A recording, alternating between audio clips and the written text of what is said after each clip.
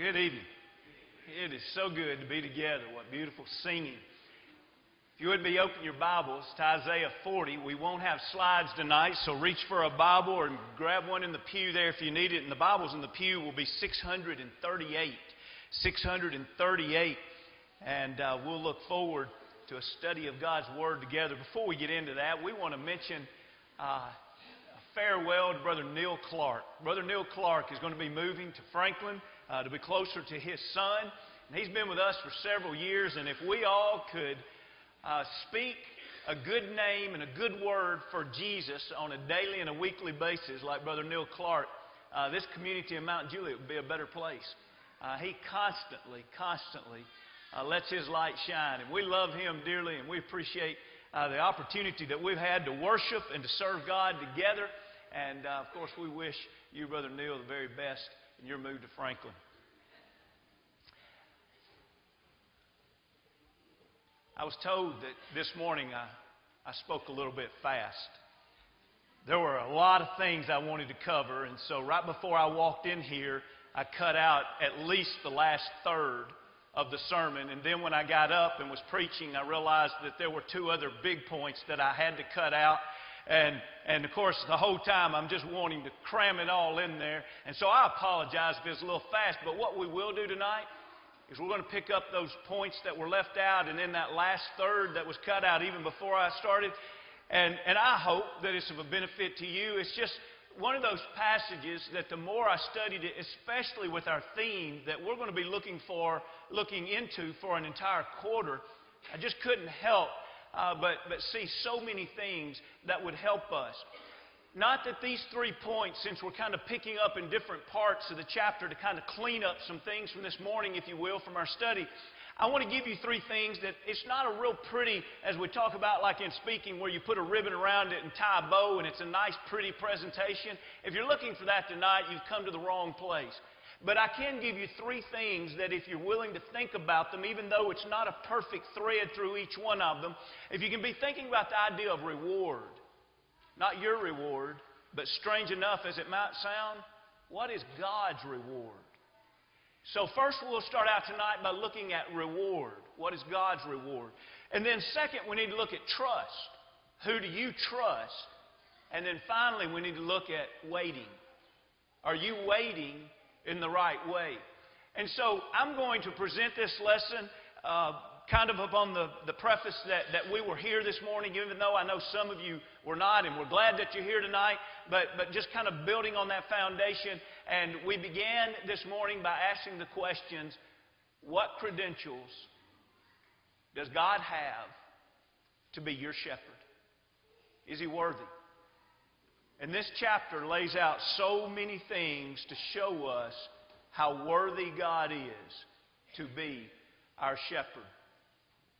I'd like for us to go immediately now to 10 and 11, which was where we ended this morning. But there were a few things there in Isaiah 40 that I'd like for us to see in addition.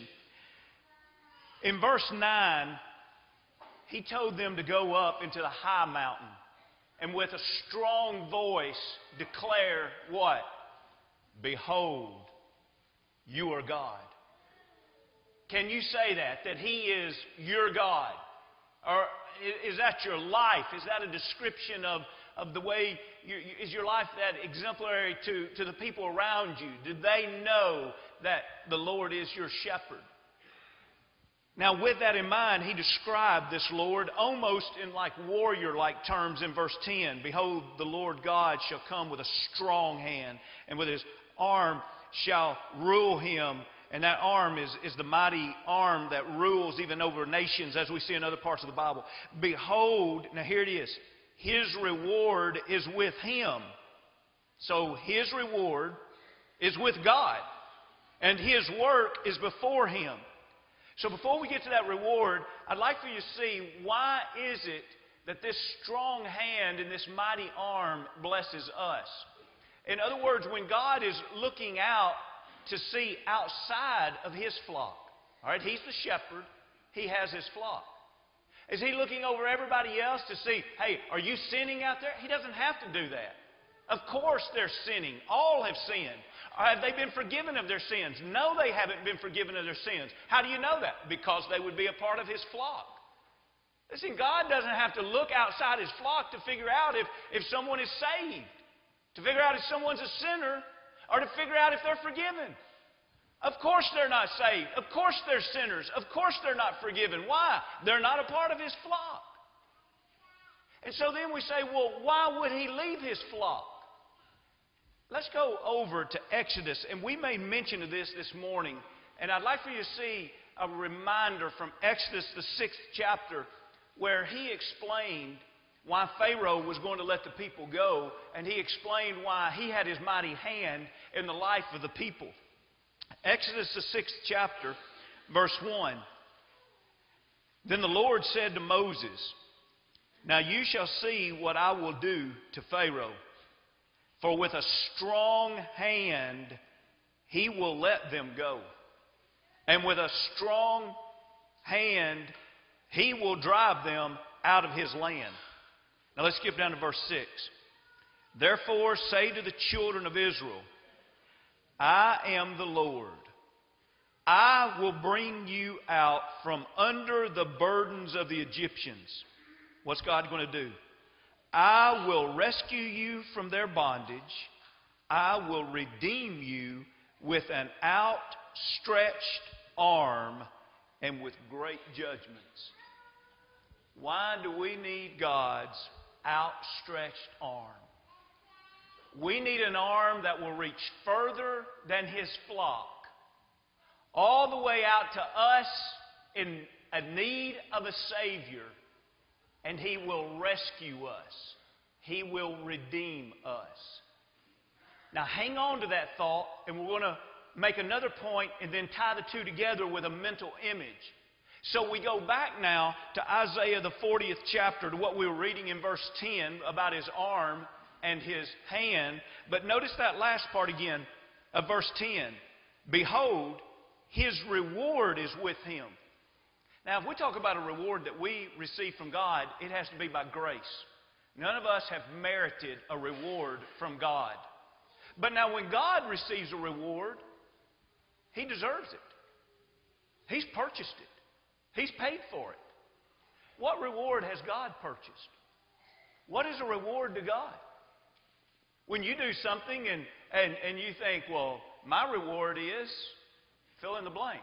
What is it? Ladies, a day out shopping? What is it, guys? Your reward is a steak at Ruth Chris? That's a big reward. What is a reward?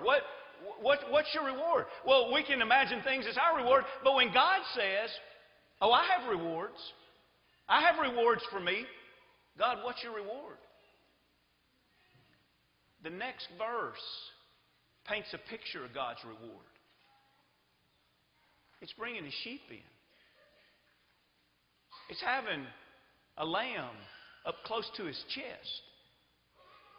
God's reward is the redeemed. Those that are saved are God's reward. And what a beautiful description. Did He pay for it? Absolutely He paid for it. John 3:16. "For God so loved the world that He gave His only begotten Son." That's why in 1 Corinthians, the 6th chapter, at the end of the chapter, he talks about us being bought with a price. That's why in Acts 20 and 28, he talks about the church that was bought by the blood of Jesus Christ. What is he saying over and over throughout all the Scriptures? His people are His people, not because one day they just wandered through a corral and said, "Well, would you look at here? I didn't know, but I brought myself into God's fold." Nobody can bring their self into God's fold. We have to go out and be, or never, I missaid that. God has to go out and rescue us. God has to go out and redeem us. It has to be His strong hand, His outreached arm that brings us in. Remember we said we put two things together here. That hand and that arm and the reward. And we're not going to turn there for time's sake, but you probably know the passage pretty well. Luke the 15th chapter. What's the first story of the three stories? You remember the shepherd The Lord is my shepherd. You remember the shepherd that had 100 sheep? And remember, one sheep left the fold. And one sheep went out on its own. And you remember what we're taught there that a shepherd should do, and which, by the way, this is why later on in this series of lessons, and Sunday morning in your Bible classes, that's why we're going to have a lesson about us being shepherds. And that's what Luke 15 is talking about. But I want you to see it here as an example of what God does. What does a good shepherd do? When a good shepherd knows that a sheep is out lost, a good shepherd leaves the 99 and reaches that mighty arm out to the lost. And you remember in Luke 15? Puts it on his shoulders and he brings that sheep back. That's exactly what 10 and 11 are talking about, what God has done for us. Brethren, it ought to send cold chills down our spine to think that God loves you so much that to have the opportunity to save you, He describes it as His reward. It cost Him the blood of His Son, and He still says it was a reward. I can't hardly imagine that much love.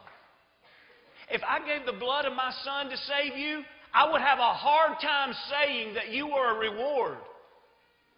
I would be almost tempted to call you a curse. How much does God love us?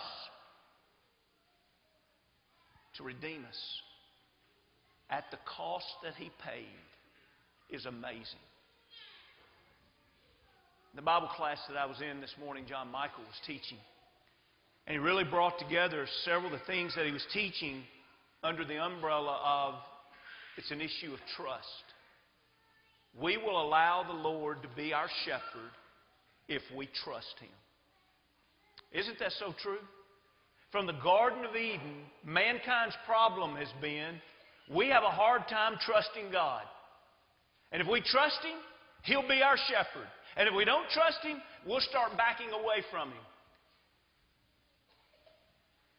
Isn't it amazing that from where we're reading right here, picking up at verse 12 and going at least through 26, that is the reason all of those verses are in place.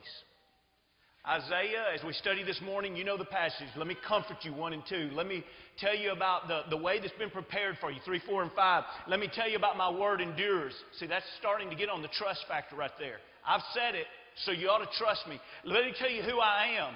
I'm a warrior with a strong hand and a mighty arm. Let me tell you about the gentleness and the relationship that I want to have. I want to bring you in. I want to be your shepherd. And then that could leave us saying, but God, I want to trust you. But God, is it asking too much for you to just give us some proof? God, you know we're frail. And you know that we're not born all-knowing. So God, could you be patient enough with us to let us say, we need just a little more proof, God? And He says, no problem. I can give you a series of either questions or facts. And you can see once we get done with this, if I'm worthy of you trusting. Which, by the way, if you enjoy studying the book of Job, this is exactly what God does to Job beginning at the 38th chapter, which is a rich study. Here is a miniature version of those chapters that He gave to Job, because Job had a lot of questions, as you remember that story, a lot of losses and a lot of questions. And God did not come to say, I will answer all your questions, but He did come down to Job to say, I can help you at least trust me. Does that make sense? If you really, really trust somebody, let's just say they're going to plan a vacation for you. Do you trust them? If you trusted them, you wouldn't ask them a lot of questions. If they said, hey, we need to leave at 4:30 in the morning, you'd say, okay, great. Now, if you didn't trust them, you'd be like, I'm not leaving at 4:30 in the morning until you tell me what we're doing. Well, how many times do we treat God like that? God asks us to do something. We say, God, you got to make it make sense to me, or I'm not going to do it. You see, it's an issue of trust. So here we go. Let's look at just some of this. Of course, we can't study every verse from 12 to 26 here, but notice this. Can we trust God?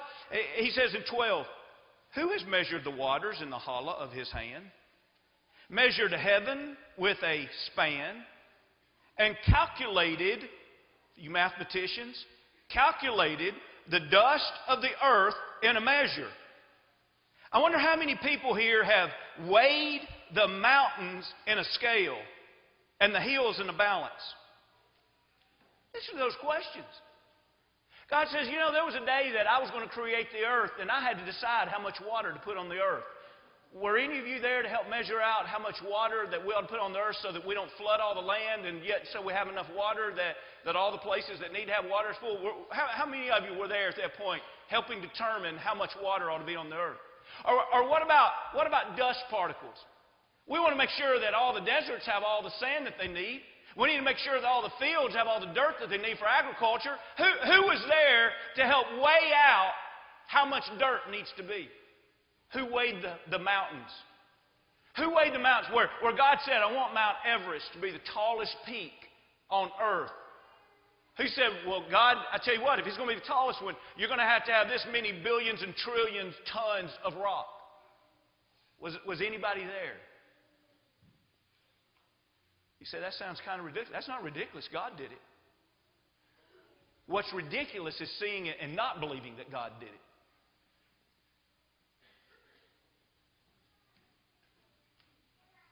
He can make Mount Everest. He can put the perfect amount of water in the Pacific Ocean. Do you trust Him?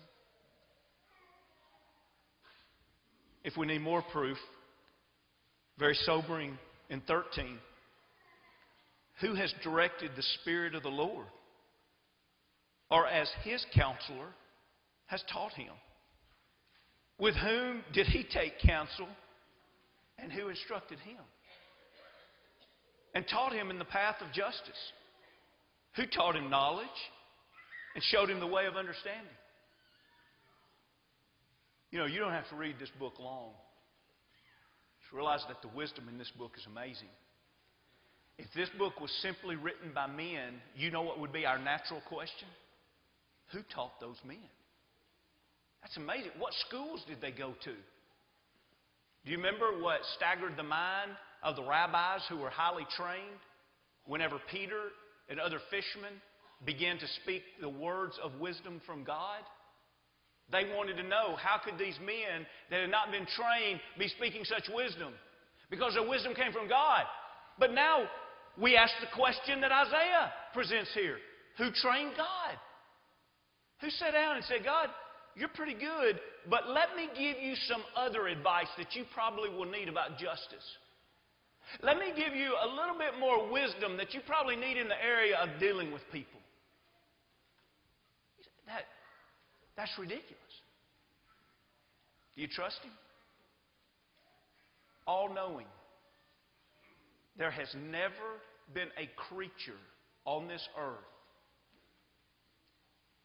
that has ever been able to sit down and teach God something. Ever. No matter what advancements will be made over the next 100 years, and some in this room will be the ones contributing to those advancements, they will never teach God something. Do you trust Him? Brethren, we're not saying something shallow when we say, the Lord is my shepherd. We can say it with confidence. We, as a sheep, can place our life in His hands, and our life will have never been in greater and better hands. To make one more point, look at 15 under this. Behold, the nations are as a drop in the bucket and are counted as the small dust on the scales. Look, He lifts up the isles as a very little thing.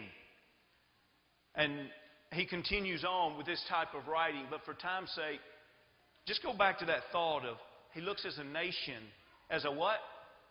Ding. Just a drop in the bucket. Remember the setting here.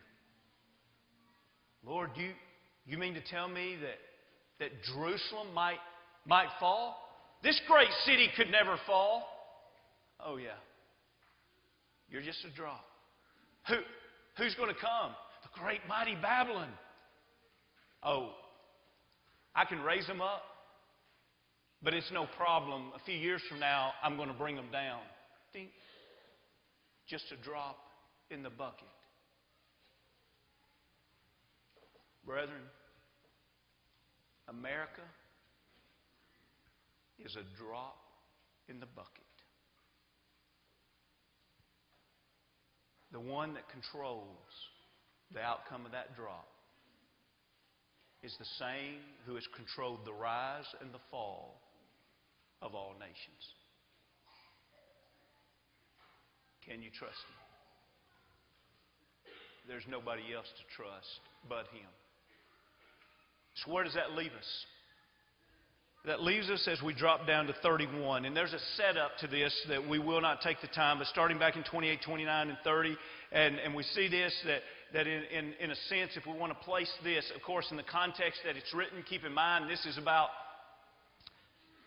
Judah being taken captive 70 years later, being able to return. And the question is, are individuals going to put their faith and their hope in that? And are they going to go back to God during that time of captivity? And if so, what are they going to have to do? They're going to have to do what any of us have to do, and that is wait upon the Lord. Now, that may not be the most natural way that we describe faithfulness, but a part of faithfulness is waiting upon the Lord. And so notice this in 31, but those who wait on the Lord shall renew their strength. They shall mount up with wings like eagles. They shall run and not be weary. They shall walk and not faint. I've read this from many commentaries this week.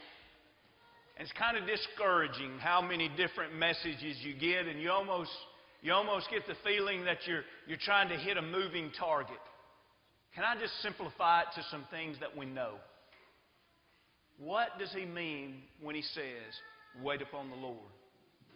The word wait is a little bit of an unusual word in the Hebrew, in the sense that it does bring the thought of waiting like we sometimes think of waiting, but it also is a word that carries with it in its original context the idea of twisting cords or fibers together. And so in one sense, it's like the idea of having a lifeline. In other words, I'm going to grab the lifeline of God, and I'm not going to go anywhere else. Someone says, you mean to tell me you're going to wait wherever He takes you? Yes. Someone says, come this way. No, I'm waiting right here. And Satan says, no, go this way. No, I'm waiting right here. And in a sense, that's probably what he's talking about. It's the idea that I'm going to wait upon the Lord. What's it going to be like in captivity? I don't know. Well, what are you going to do? God's will. I'm going to wait on the Lord. If you're in middle school, what's it going to be like in high school? I don't know, but I'm going to wait on the Lord. What are you going to do Monday at work? I don't know everything I'm going to do, but I'm going to live for the Lord. What are you going to do this week? I don't know everything this week is going to bring. An audience this size, somebody's probably going to get some pretty bad news this week. What are you going to do with it? I don't know, but I'm going to wait on the Lord. I'm going to do God's will no matter what happens in my life. I'm going to do God's will. There are times in our life where we feel like we're flying like on eagle's wings. There are times in life where we feel like we're running, just got a lot of energy and can just go, go, go.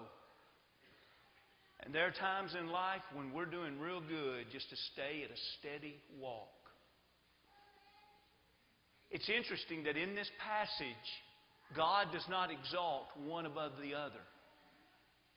He just simply says to the person that's walking, don't faint. He says to the one that's running, don't grow weary. And the one that's flying, mount up like eagle's wings. So what's he saying? In life, you may be going through a difficult time, and it may be that the very best you can do right now is to just hang on to that lifeline and keep walking. God will give you the strength to not stop walking. Maybe you're running spiritually right now. God will give you the strength to not grow weary and turn loose of the rope. Maybe you're flying and keep flying with God. You see, the point seems to be it's so much more important for us to wait than whether or not we're walking or running or flying. The spark in the pan. How many times have we seen it? Brings a lump to my throat to think about how many people I've baptized into Christ that were on fire for about 2 months. And they went from flying to running to walking to completely out in a short amount of time. Listen, brethren. God is looking for sheep that are willing to say, the Lord is my shepherd for a lifetime. I'm not going anywhere. I am God's reward. I trust Him. He doesn't have to explain everything to me. I trust Him. And I'm holding on to that rope. And if I'm walking, it's a good walk with God. If I'm running, it's a good run with God. And if I'm flying, it's a great flight with God. But most important, I will not turn loose of my shepherd.